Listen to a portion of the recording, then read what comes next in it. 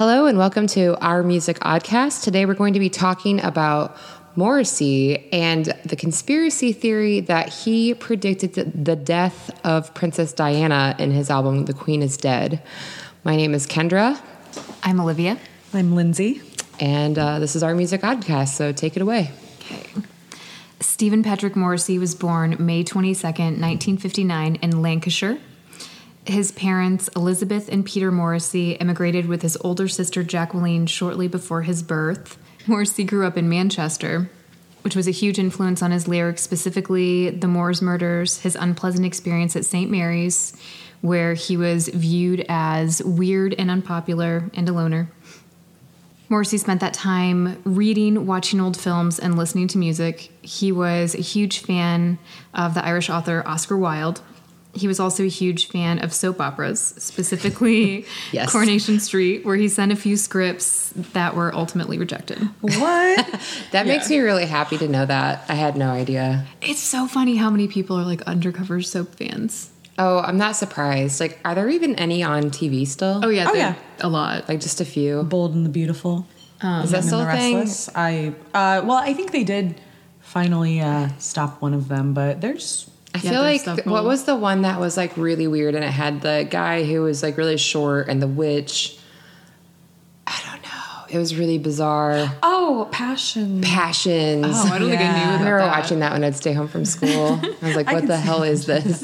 It's so bizarre. Also, like, The Price is Right is on right before whatever soap, and in the Showcase Showdown, one of the prizes a lot of times was like you get a walk-on like cameo on the soap opera. It's like coming up Oh. next. Snap. I just thought that'd be kind of fun. Yeah. Absolutely. Well, he adored pop music, post-punk, and later glam rock. Excellent. He was a fan... Oh, he started a fan club for the New York Dolls when he was 15, a British fan club.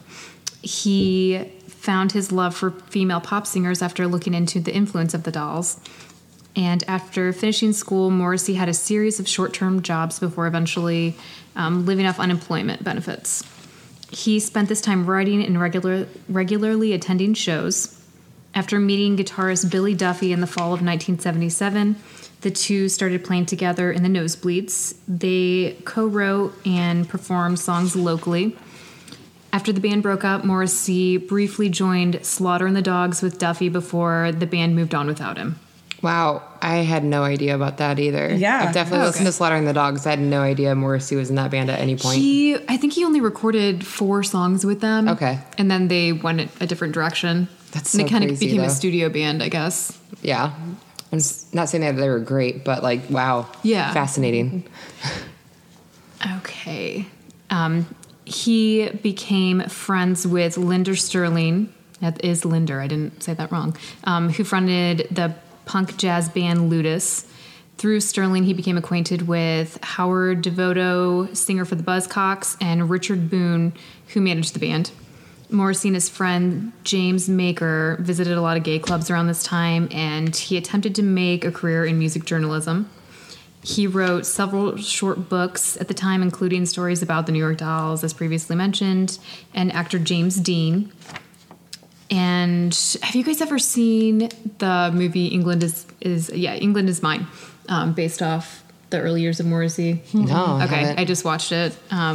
Not great, but it covers Sounds this nice. whole Yeah. time period because it's until he forms the band. Good actors in it. So, okay, so then kind of moving forward a little bit until he joins starts the Smiths. He originally met Johnny Marr in '78 after being introduced by mutual friends. Years later, Marr showed up at his doorstep asking if he was interested in forming a band. And he mentioned at the time that he was impressed by his New York Dolls book. Steve Pomfret, was the original bassist, but was soon replaced by Dale Hibbert. Morrissey chose the name The Smiths, saying that it was the most ordinary name, and it was time that ordinary people showed their faces. Yeah. Oh, snap. It's legit. Along with their own songs, they covered The Cookies' I Want a Boy for My Birthday. The cookies. Sounds adorable. Yeah, it does. He liked how the New York Dolls deliberately transgressed the norms or established roles of gender and sexuality in music, so they kind of tried to adapt the same thing to their band. The band recorded their first demo in August of 1982. Mike Joyce joined the band in 82 as the drummer, so they started playing live and submitting their work to labels. It all happened pretty quickly for him. Hibbert left the band at this time because he was unhappy with the band's perceived gay aesthetic. So Marr's friend Andy Rourke replaced him. After being turned down by EMI and Factory Records, Jeff Travis from Rough Trade Records, which is who they eventually signed with, agreed to put out their song Hand in Glove, which was released in 1983. And quickly caught the attention of DJ John Peel, which resulted in they recorded their live Peel session.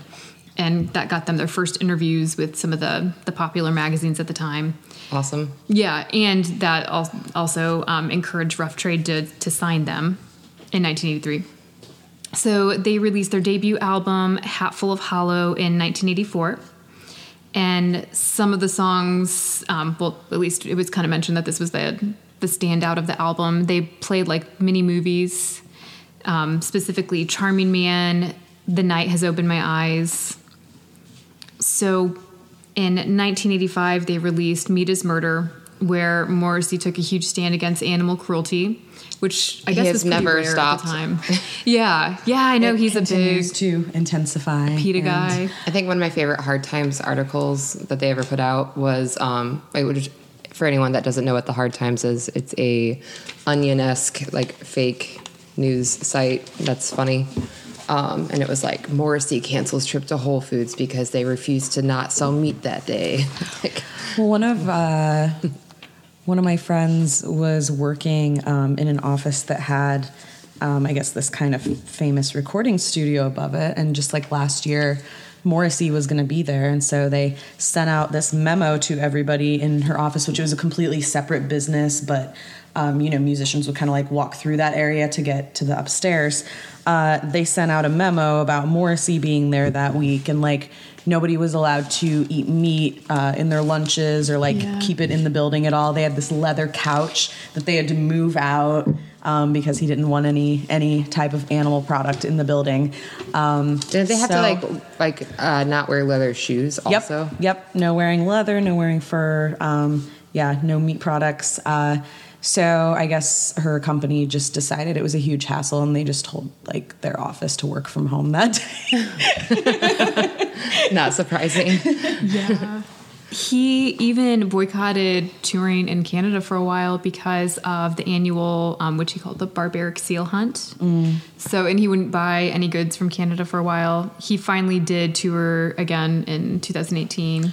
Morrissey, the only person that has a real problem with Canada. I know, right? He also canceled an appearance on Jimmy Kimmel after finding out that the episode would also include guests from Duck Dynasty. So I don't blame him. Yeah, but probably for different reasons. Right. also made some pretty horrific claims about China. Yeah. Yeah, so calling them subspecies because of some of the animals that are Practices and Wow. in there. So, yes. Yeah, I feel like every vegan I know is not a dick. Yeah. So it's like the extreme just kind of gives it a bad name. I think he was probably encouraged to kind of use that a little bit. I don't know. He does take it a little extreme, but you wonder how much pressure is put on them sometimes. Oh yeah, no, for sure. I mean, it's cool to have something that you're condemning definitely a whole standing up for, and the fact that he's famous enough, I guess, to have people not just be like, no, fuck you. Yeah. When he's making these requests, good for him, I guess. Yeah. Not hating on any vegans out there, just so you know. Yeah. I'm a vegan. I have to say, I'm looking at one right now. So after that, they had 2 lengthy U.S. tours, which was in 1985. The band started recording The Queen is Dead, but the release was delayed for a year and a half due to a legal dispute with Rough Trade Records. The band wanted to switch to EMI at the time because they felt like, Rough Trade just wasn't big enough to help them expand the way that they wanted to. But they still had they had a 4-record contract with them, so they had one more record to finish with them after this one. So they ended up having to hold off on signing with EMI. Marr's drinking at the time started to increase, and the rest of the band was feeling really burnt out and started drifting apart. One thing I did want to mention, he kind of had a strict rule about drugs and drinking while they were in the band and on tour, and even like sleeping around. He was celibate at the time, so it said that he thought it would keep him out of trouble and more focused on the music. All right, so Rourke, like I can't really argue with that. yeah. But Rourke did start using heroin, so he was fired from the band and replaced by Craig Gannon. He was quickly allowed back after he started dealing with his habit, and the band became a 5-piece, so Gannon started playing guitar for him, so they had a rhythm guitarist as well. And let's see. Okay, The Queen is Dead was viewed by fans and critics as their most successful album. And you start to hear about Morrissey having a rough relationship with Jeff Travis from the label. And on that album, The Queen is Dead, he wrote the song, Frankly, Mr. Shankly, about him. Oh, and another kind of interesting fact, since we're actually going to talk about this song in a little bit, he didn't want to include There Is a Light That Never Goes Out on the album because he didn't think that it had, he didn't think it was strong enough and had enough appeal, which is funny because it's, one of their biggest songs. I think that has something to do with, it's either that song or the song that follows it on the album. I can't remember, but there's like a weird fade out in the beginning. I think like they had said that they purposely like messed it up because they didn't want it to be recorded or didn't want it included on the album. It's because it's predicting the death of Princess Di. Of all the lyrical dissection, everything that they do on this website that I'm going to talk about, that one probably makes the most sense. So we'll go over that. I have no idea about any of it. I've been conveniently in the dark about this website, so I cannot wait to hear about this. Well, all right. Oh well. So at the time, Marr decided to take a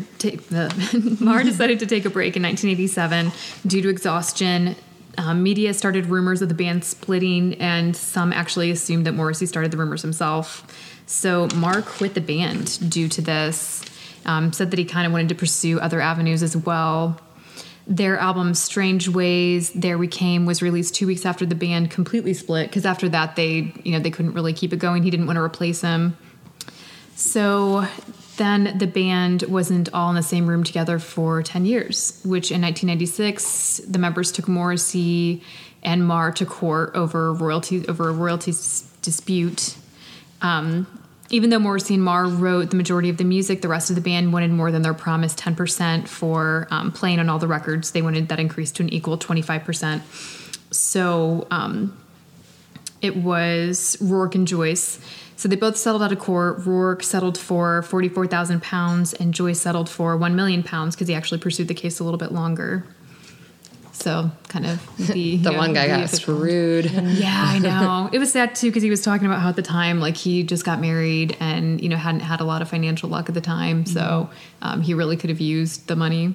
Right. But I do, it's hard to say because if you are writing the songs, maybe you do get a little bit more for that. I don't know. It's hard to say, but I guess it just depends on the band. Yeah, that's true. Yeah. It's like, I don't know. Like, there's definitely some bands where I won't get into it. I guess, like, yeah, like the songwriting is very interesting band per band. Like, who actually contributes, who doesn't. Like, if it's autonomous or if it's just, like, one person that writes everything and tells everybody else what to play. Yeah. Like, yeah. So I'm not going to talk about his, very long solo career because the song or the album that we're talking about is from, the Smiths and not just Morrissey's private stuff. So I had a friend that mentioned to me one time, he was like, oh, on your podcast, you're going to, like, please tell me that you're going to do the Morrissey and Princess Diana conspiracy. And I was like, what are you talking about? So he sends me a link to this website that is outlining every coincidence, every possible connection between the Queen is Dead album and the death of Princess Diana, saying that Morrissey like predicted it. And yeah, it was kind of funny because when he like sent me the website, the little thumbnail picture for the link, it had like, it was like a little photo collage with like Morrissey and Princess Diana, and then there was Jane Mansfield, and I thought it was Anna Nicole Smith at first, like from a distance. And I was like, Holy shit. how is this gonna get, like, this is gonna be so great. I But never read into any of them Jane Mansfield stuff to see why it that was. yeah, they kind of, Maybe she so had a car death, too. the way that that this website is set up, it's very like GeoCities Angel Fire-esque 1995 website. design wise. There wasn't a guest book though. I looked to see if I could maybe like leave a little note, but That or like one of those counters. 3 years Yeah. to set that up too, which is crazy. That's amazing. I feel like it would take me 3 years to set up a website because I have no idea Yeah, I don't even what I'm doing. So yeah, he sends me this link. I kind of start going through. It is, I mean, it's got all these different subsections for like, it starts with the album cover, the inner sleeve, the different singles from the album, every song, lyrics, a lot of other extra. It's a lot. So, I did my best to kind of go through and just pull what was interesting or relevant or not too, long-winded. So the introduction that they had there was about how Morrissey and Johnny Marr met in 1978, as you had mentioned. They actually met at a Patti Smith concert on August 31st, 1978. 19 years later, on August 31st, Princess Diana was killed in a car crash. The coincidence. Oh, and that's just the beginning. I feel like I'm just going to laugh a lot. And also, I know that our listeners can't see this photo, but I'm going to show it to you guys and kind of try to paint a picture for you here. We might post it on our Instagram or something. Yeah, we could do that. So there's Morrissey and Johnny Marr when they first met. So Morrissey does not have his like signature, what is the hairstyle? I think it's called a quiff. Yeah. A quiff. It's like a pompadour, but more like Oh, yeah. out Yeah. front. Yeah. So he's actually got this kind of he kind of looks like he belongs on the Replacements album cover for Let It Yeah. Be, like kind of that like feathery big hair with like the bangs, kind of like Robert Smith, but like a little tamer. Oh, yeah. That type of thing. And then Johnny Marr just kind of looks like somebody's Uncle Todd going to a NASCAR race in He does a little 1981. Like, Also, looks so young. yeah. When they He's met, 14. Maybe, Yep, he was maybe, 15 Oh, okay. when they maybe met. cousin Todd, not Uncle Todd. Huh? I said maybe since he's so Yeah. young, it'd be like cousin okay. Todd, not Uncle Todd. Yeah. Okay, so yeah, there's that photo. We'll put that up somewhere. All right, so yeah, I just kind of started going through each section. The first one was about the album cover. So the album cover was, the Smiths always had those album covers that were very similar. It was like kind of like the black and white photos of just random Like a people, like person, portraits. yeah. So the guy that was on the cover of The Queen is Dead is actor Alan Delon. Yeah. He appeared in one film in 1986, the same year as the album, called Le Passage. I don't know. Le Passage. He stars as a character named Gene Diaz, which, spoiler alert, if you're going to watch Le Passage, in the movie he dies in a car crash. So their connection for this was it's the only film ever where he played a character whose name contains all the letters needed to spell Diana. And the first person to announce the death of Princess Diana, like on television, was a reporter named Alan Pavi. And they have kind of a weird Elaine, yeah. Alain, so it's like the same spelling for both of them. So that's the big connection with that. You had mentioned Jane Mansfield. They kind of a lot of people kind of draw some parallels between Diana and Jane Mansfield because they were both killed in car crashes, world famous women. They were around the same age. They were killed along with their boyfriend and their driver. Yeah. So, yeah, this website does, I swear at the end of every section it had some type of like it had like a section at the bottom that was repeating a lot of the same stuff, I feel like, about Jane Mansfield. So I did pull one of those connections, and it's also pretty long-winded. So like once I get through this, you guys will understand why I couldn't deal with outlining every single thing. So, all right, here we go. So the Susie and the Banshees song "Kiss Them for Me" is about Jane Mansfield. It was number 1 on Billboard's modern rock chart for several weeks and was preceded by the song "Get the Message" by Electronic, which was co-written by Johnny Marr. On the cover of the "Kiss Them For Me" single, Susie Sue is posed laying on a bed with her eyes closed, looking glam. It was similar to a pose in a famous Jane Mansfield photo. If you line up the inner sleeve of "The Queen Is Dead," there's a photo of this Alan guy again where he appears to be like dragging a body. If you line it up with "Kiss Them For Me," it looks like he's dragging Susie, a.k.a. Jane, a.k.a. the connection with Diana. Oh my God. I feel like it's like a repeat of like how the people that were like getting fucked with by the Church of Scientology were like finding the connections and everything. I feel like that's like this. Yeah. Yep. It does sound similar. Let's see. Oh my gosh. So the other thing with this website is I didn't really do any like fact checking with some of their claims, just because, I mean, you know, this is just what they believe is fact, and we're just talking about this website. So, you know, if you want to check those things on your own time, because I found this kind of like interesting little trivia. The Queen Is Dead was the title is named after a chapter in the novel Last Exit to Brooklyn. The book begins with a Bible verse that's equating the death of man with the death of animals, and I guess Diana was actually buried on land that was used as a pet cemetery for a long time. So it's kind of tranquil, like she wanted to be like with the animals. Oh my God. Now I'm just thinking of the book though. I know. Oh, the things that could have happened. No. There's a remake of the movie coming out soon. I saw that. Another little miscellaneous connection that they had that wasn't related to any part of the album, because like I said, it was kind of broken down into like the cover, the inner sleeve, this song, that sort of thing. Sorry, I'm still laughing about the thought of like zombie Diana. Sorry. There have only been 2 women named Diana to appear on the cover of Time magazine: Princess Diana and actress Diana Manners in 1926.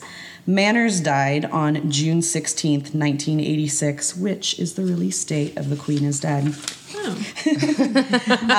So then a little bit of a stretch. But. Yeah. Oh, there are many. There's a lot of reaching going on here. Like really I feel like all of it is reaching. Yeah, it really is. So there was so like I said, there was an entire section devoted to kind of dissecting the lyrics, but also they would go through. They would post the lyrics and highlight all the lines where there are letters that spell out Diana. But Oh I my mean, God, that's yes. Yeah, you could find any word. Yeah, I mean, it could be a D at the end of this, and then, you know, like like 15 words later, oh, there's an I. You know, like nothing crazy there. But they have Or crazy the fact that they like took the time to do that. Oh yeah, every single instance, And like lining up the every photos every and- lyric. Yeah.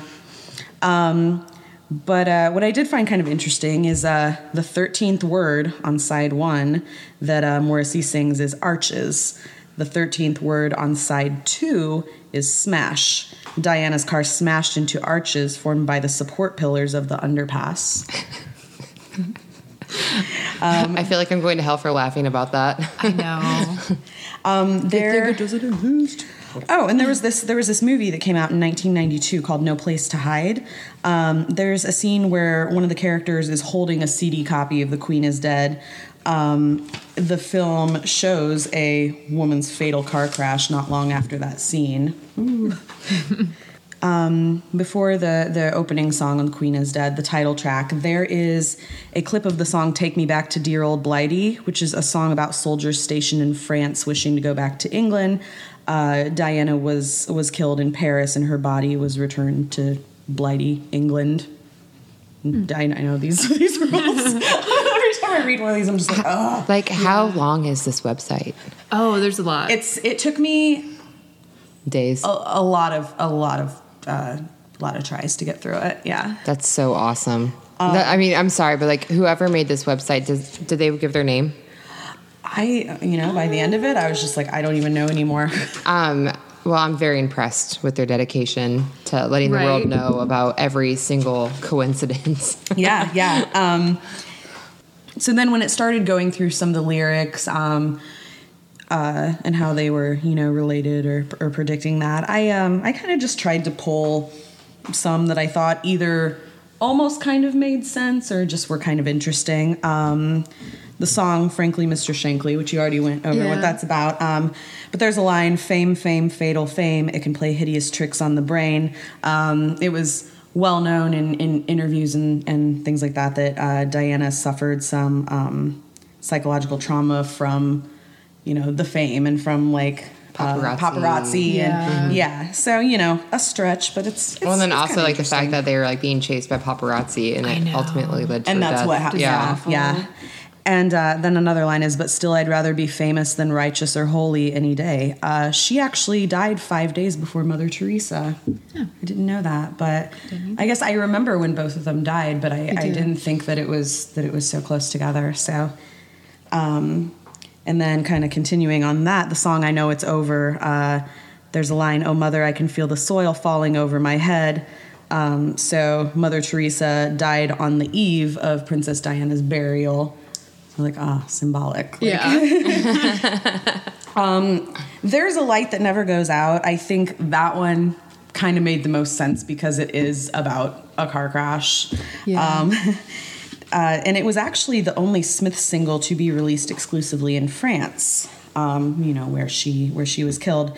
The Flame of Liberty Monument, a light that never goes out, was constructed in France in 1987 above the underpass where Diana was killed 10 years later. And this ended up kind of becoming like an unofficial shrine to her.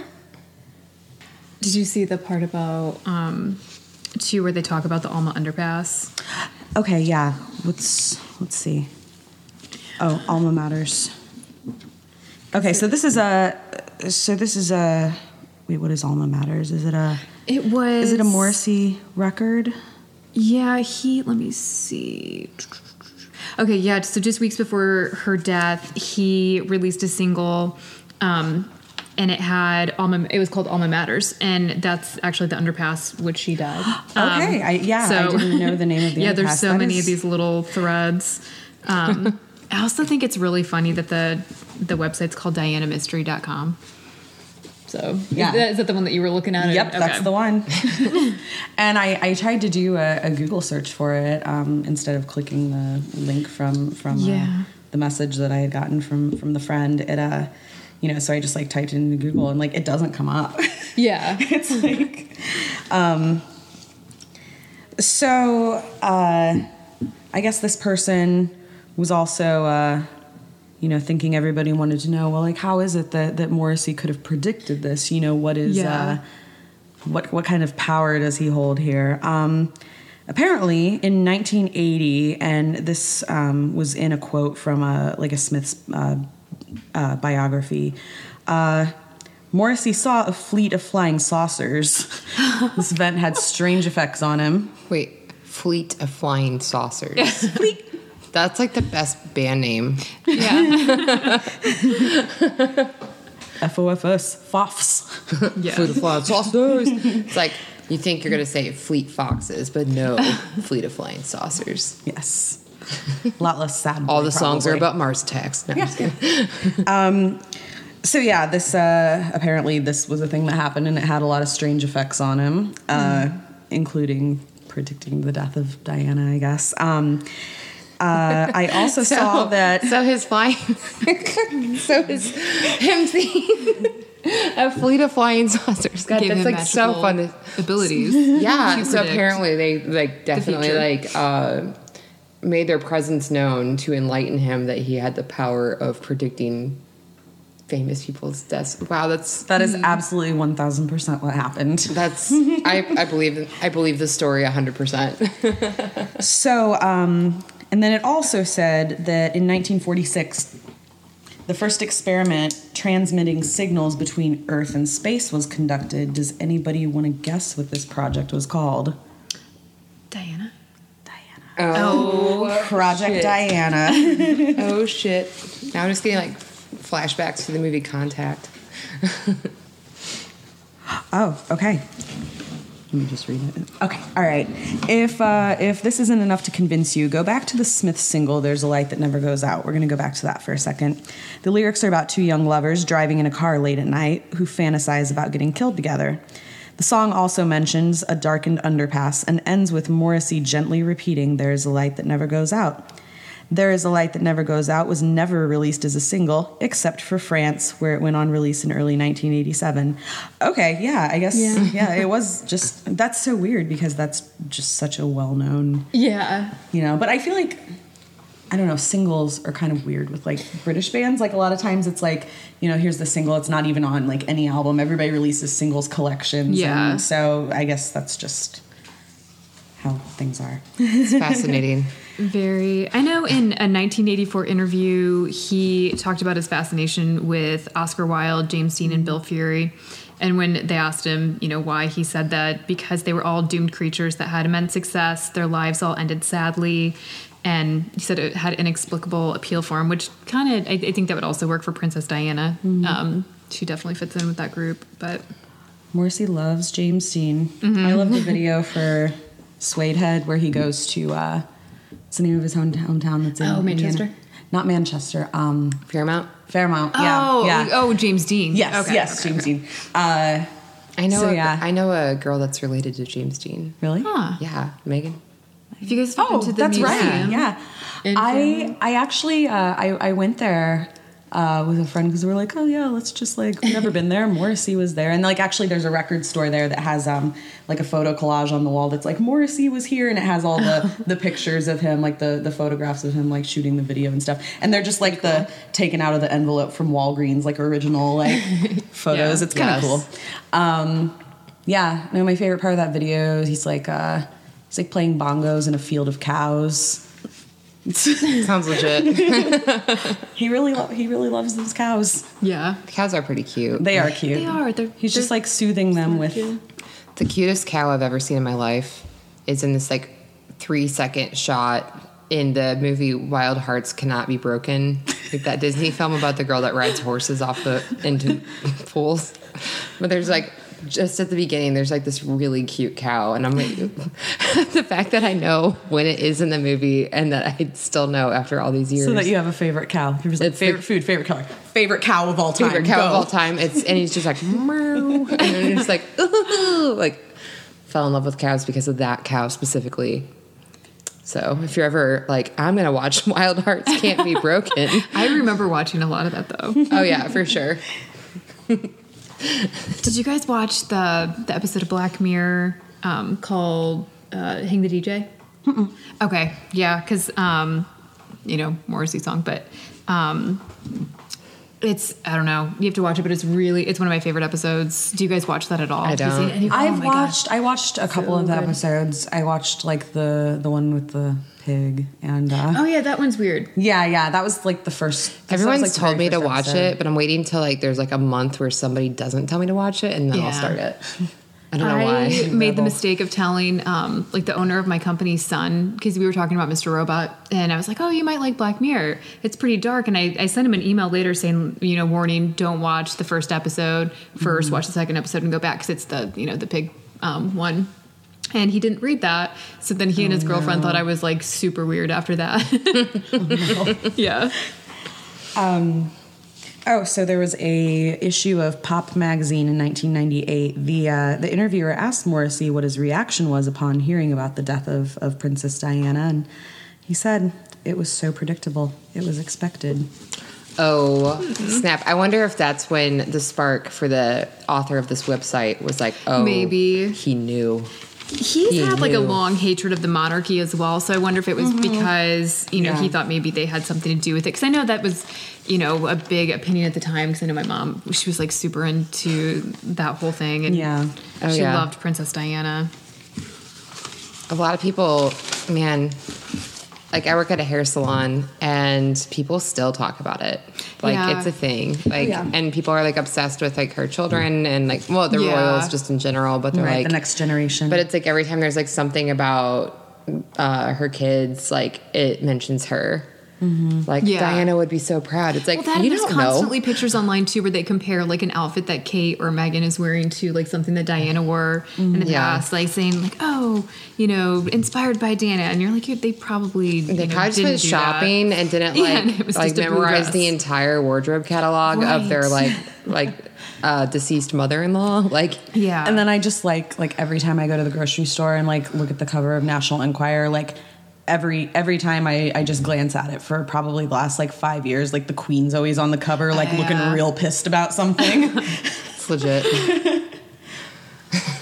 I remember reading, about her death that there was a power surge because everybody turned on their television, starting at like 4 a.m. when they started broadcasting, and their tea kettles, because, they were just glued to their TVs after seeing that, that happened to her. I thought that was kind of interesting. There was a power surge because everybody's tea Everybody's kettles TV and tea kettles were on at the same time. Wow. Yeah. Yeah, I kind of vaguely remember. I was only like 9 when that happened. I was like in 6th grade.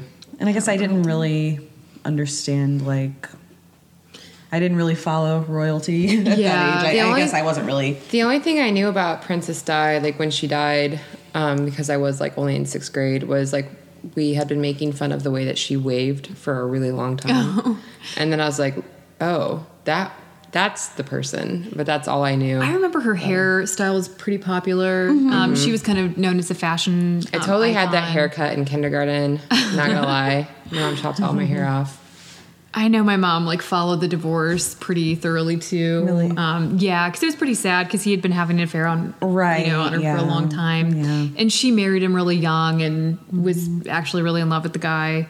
So it was kind of a tragic story, and it's funny too because did you guys ever watch or read about the Duchess, or what's her name, Georgiana Cavendish? She was a relative of Princess Diana's, and they had like kind of the same story where, they married young to like a terrible person and then it ruined their lives. Dang. She died young, but she didn't die as young as Princess Di. So crazy. Yeah. But yeah, I was just kind of like, I was like, this Elton John song is pretty powerful. This must be a big deal. Like I said, I didn't really know who she was. Oh, and she has a Beanie Baby.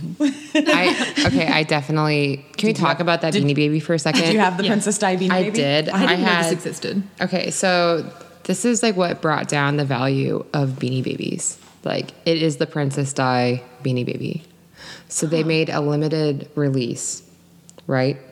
And then they ended up making more after they said that it would only be limited. So all these people were paying like a shit ton of money for this stupid Beanie Baby, right? But then they like released like another like couple thousand of them. So then everybody was like, well, was it the first, was it the original one? Was it not? Blah, blah, blah. Like, and so like, because of that, everybody's like, well, this isn't an investment anymore. These are worthless. And that's why like it literally is responsible for like the stop. Because Beanie Babies were just like, people were like buying them like for like, oh, I will invest in this for my kid's college fund, like a stupid like toy. And it's literally the Princess Diana Beanie Baby that brought the downfall of it all. Did it look like her? No, it was purple and it had a white rose on it. Because it was still like the bear. Yeah. Okay. Because I didn't know if maybe they did something creepy in it. Pretty sure we just sold mine at the garage sale when my parents sold their house. And I'm pretty sure I did have one of the original ones. That they're like, this goes for thousands of dollars. Yeah. It's like, no, it doesn't. No, it doesn't. Like, no, like you can list it for that on eBay. No one's paying that. No one cares. Yeah, when Beanie Babies were popular, like there was kind of a limited amount of places that sold them. Like there was really nowhere like around my house. It was a lot of those like Hallmark stores and stuff that kind of out like Southwest and like bookstores and stuff that would sell them. And like the only place in the mall that sold them was Rustic Hutch. Yep. So yeah, like, and my parents were like, this is stupid and they're expensive, which is kind of weird because they were like $5. But Yeah, I don't think I had any. yeah, I had, so my mom would take us to the Kohl's at Southtown Mall, rest in peace. And they had like the knockoff Beanie Babies. They were actually, some of them were a little bit cuter. They were, and they were like 2 for $5 or something. I definitely like had a lot of them, but I would like save up my allowance. And then like when we'd go to the mall, I'd buy them and feel really cool. I still have one. It's actually on my bar cart because it's a snake. And it looks really funny. And I think I have another one too. But when I was selling all the Beanie Babies at this garage sale, like literally like a year ago, so very recent, I was like, I don't want to get rid of these because they're so ridiculous. So I only kept 2 out of like 30, but Yeah. it's my Beanie Baby story. I still have all my old Thundercats action figures. Yes. I won't get rid of them ever. 'Cause No. I love them. I bet those are maybe. Yeah, they might be. Probably They say like the Disney VHS are worth a lot of money now too. I don't know if that's just a lie, but I have all those too. I don't know what happened to ours. I think my sister probably has them. Yeah, I think they were sold many garage sales ago.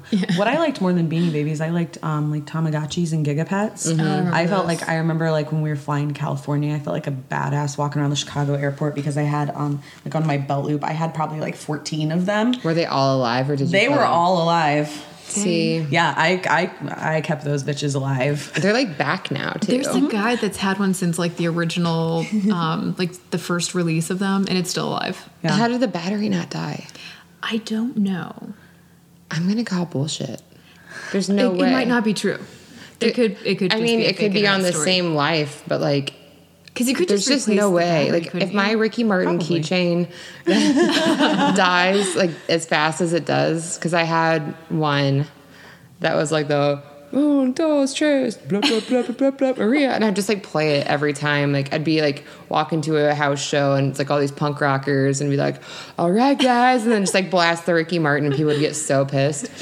But that thing died after like 2 months. Well, and then Lindsay got me one for my birthday. I found one on eBay for like $11, but it does not play the same Ricky Martin song. No, it's a different one. It's Cup of Life instead. But that one only lasted me 2 months as well, which is very unfortunate. I still have it though, in case I ever remember to get batteries for it. Yeah, those little keychains were weird, and they were like the sound quality was so terrible. But the best. All right. So, do you guys think that Morrissey predicted the death of Princess Diana? No, not even a little bit. Do you? think every single No. I think No, there's me only just slight coincidences with some of these stuff that they picked out. I think a lot of it's reaching. I feel like my biggest takeaway from today is the fleet of flying saucers. Also, while he is kind of a private guy, he's also pretty outspoken about certain things and definitely likes to brag about how smart he is and kind of how wonderful he is in some certain situations. So I feel like if he did predict that, he would be all about saying that oh yeah, and I predicted that. Right. It's not like he was responsible for it or anything. He just and I kind of don't even really know like how well supported these theories are. If it's just kind of this one person with their website, I don't really know. I'm if just there's like a really whole- happy that it exists. I Like- think if you picked any, event and picked an album of a band, I think that you could probably find something. How do you think that they came up with this? coincides Like, with the do you think events. they were just like listening to the album the night that Princess Diana died, and they were like super stoned? There was a story about that actually. Not that, but Not that. keep going. But I'm like wondering if that's because like, oh man, I just ripped this huge one, whatever. And then they're like, oh dude, this song, I bet there's other things. Like I'm sure like it had to have something like that. Like I just don't see like, and if the author of this website is listening and you are not a stoner, like that's cool. That's cool. I'm just trying to like get in your head and that's all I can come up with. They, went to the record store before her death and they were trying to buy an album of the Smiths and they didn't have it, but they did have The Queen is Dead. So they bought it and they'd been listening to it on repeat and then she died. And they, saw the kind of the similarity between the, There's a Light That Never Goes Out and her death. And then they just kind of started looking into it a little bit more and finding other connections. So Yeah. it became an obsession, I guess. That's legit. Yeah. That's so funny. Well, yeah. That's crazy. Yeah. So that concludes our discussion on whether or not Morrissey predicted the death of Princess Diana. We also have an Instagram page now, so you can follow us, Our Music Oddcast. Yep. And thanks for listening. yeah, thank you.